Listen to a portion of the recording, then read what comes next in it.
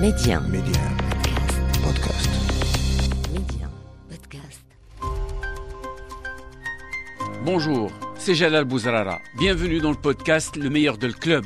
Un rendez-vous dans lequel je vous propose les moments forts de votre émission Le Club que vous propose Média TV chaque vendredi. Le CAN, donc le CAN qui débute ce samedi. L'équipe du Maroc est au Cameroun. La sélection emmenée par Soufiane Rahimi qui a parlé d'une préparation tronquée. Il faut dire aussi qu'il n'a pu avoir l'ensemble de son effectif et notamment les joueurs rajaouis que pratiquement 48 heures avant de prendre l'avion et avant le déplacement au Cameroun. N'empêche, Amine, les Lions de l'Atlas avec une ossature composée essentiellement quand même du Ittihad, du Rabat, demi-finaliste de la Ligue des Champions, de la Renaissance de Berkane, vainqueur de la Coupe de la CAF. Le Maroc et cette équipe marocaine tenant du titre débarquent au Cameroun comme l'un des favoris du tournoi, Amine. Tu fais bien de signaler, Moutia, le bien nommé peut râler autant qu'il veut de pas avoir à disposition des joueurs qui veulent d'avoir une préparation tronquée, mais Moutia quand même est quand même pas mal loti en termes de joueurs, ce soit en nombre. Je crois qu'il est parti avec 34 joueurs, de quoi faire au moins 2 sélections, mais aussi en termes de qualité, parce qu'effectivement, avec une ossature Wak Raja Berkane, il part quand même avec ce qu'on pourrait penser comme étant ce qu'il y a de mieux en Afrique au vu de leurs résultats en club. Donc après, tu vas me dire que c'est pas toujours évident de faire prendre une sauce en sélection par rapport à un club, parce qu'effectivement, les joueurs ne sont pas habitués à jouer ensemble.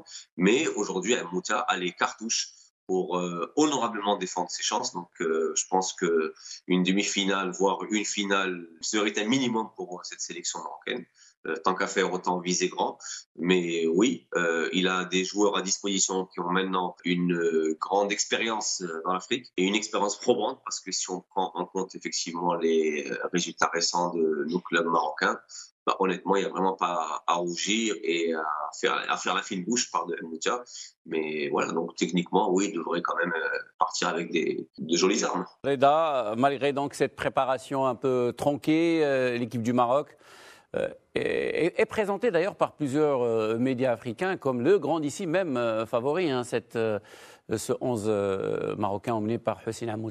Mais c'est normal qu'on soit présenté comme favori, en tout cas parmi les favoris, parce que personne ne connaît les sélections locales des pays africains, à part les pays africains qui ont des sélections locales qui sont à peu près leur sélection nationale. C'est pas du tout notre cas. Donc nous-mêmes, on va la découvrir. Donc les autres, qu'est-ce qu'ils font? On connaît le Congo, par exemple, Reda, avec l'AS Vita Club, le tout-puissant Mazembe. C'est le contre-exemple, c'est le fameux contre-exemple. Mais qu'est-ce qu'ils font quand ils veulent regarder les trucs? Ils disent, voilà, le Wak Raja demi-finaliste, Berkane est haut, Agadir n'était pas loin, donc ils ont un bon championnat, donc ils ont une bonne sélection. Bon, c'est un peu plus compliqué que cela. Moi, j'ai un problème parce que Moutia, il est pas content parce que la préparation est tronquée, mais la préparation sera toujours tronquée parce que la structure de cette compétition, comme ça, au milieu de la saison, où les clubs sont en train de se bagarrer dans les compétitions africaines ou arabes ou locales, et la Coupe qui a démarré, fatalement, ça pose problème. Alors, je suis bien conscient, moi, j'étais le premier qui était content quand Hadraf, Kaby avaient fait leur folle cavalcade et nous avaient décroché un titre, c'est un plaisir. Mais en même temps, il faudrait quand même se poser la question de cette compétition. Est-ce qu'elle est utile? Est-ce qu'on ne peut pas, nous, la rendre plus utile? Par exemple, en imposant plus de jeunes, par exemple, en imposant un sélectionneur A qui gère aussi les locaux pour pouvoir avoir une vraie passerelle entre les deux sélections et qu'elle soit une vraie antichambre. J'ai rien contre Moutia, j'adore, mais on ne peut pas passer notre temps à répéter qu'on manque d'expérience africaine, les voyages en Afrique sont compliqués, les joueurs ne savent pas jouer en Afrique. C'est pour ça que moi, je ne suis pas dans une logique de dire que cette compétition est inutile, il faut la supprimer. Ce n'est pas du tout ce que je dis. Je dis autre chose. Je dis en fait, cette compétition, comment nous, Marocains, chaque pays fera ce qu'il voudra avec sa politique sportive sur les équipes nationales comme il l'entend, mais comment nous, on pourrait optimiser cette compétition? Comment nous, on peut faire cette équipe locale quelque chose de plus utile qu'un simple rendez-vous un peu improbable, irrégulier, sans visibilité? Et pour moi, et d'ailleurs, ce que je suis en train de dire sur l'équipe des locaux, j'ai rien inventé. Il y a énormément de pays qui donnent l'équipe des locaux aux sélectionneurs, des A. Parce que, a priori, c'est des gros calibres. A priori, ils ne travaillent pas beaucoup dans l'année. Ils ont 5-6 matchs, pas plus. A priori, ils vont diffuser un peu leur science et fabriquer cette fameuse passerelle qu'on appelle de nos voeux Mais ce n'est que ça, parce que, in fine, quand tu vas te retrouver encore une fois dans une nouvelle CAN, tu vas te retrouver avec des joueurs qui vont te dire « Ah, le climat, le machin, on ne connaissait pas. » Bah voilà, c'est bien le moment de casser ce truc. J'aime bien cette compétition, j'aime bien cette idée-là, mais je pense qu'on ne l'optimise pas que nous. Amine, est-ce que tu es d'accord? Moi, je suis entièrement d'accord avec Reda, mais j'ajouterai 2 données en plus.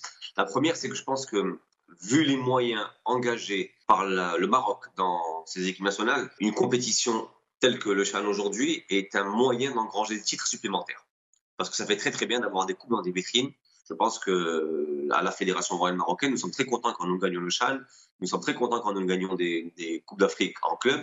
Et ce qui nous manque véritablement, c'est une CAN. Et c'est là où, en fait, je fais le lien avec ce que dit Reda. C'est qu'aujourd'hui, c'est très bien de prendre des titres, mais maintenant, il faudrait faire en sorte que cette compétition du CHAN soit aussi une occasion de booster davantage nos joueurs et leur offrir une passerelle avec cette équipe nationale A. Ce CHAN serait donc l'occasion de leur permettre d'avoir à l'avant-goût de ce que c'est qu'une équipe nationale qui doit jouer des matchs difficiles en Afrique. Voilà, rendez-vous la semaine prochaine, les amis, pour un nouvel épisode du meilleur de le club, toujours avec Reda Alleli et Amine Rahmouni, pour ne rien rater du football chez nous dans le monde. Abonnez-vous à ce podcast pour être les premiers à recevoir les derniers épisodes. Ciao, ciao.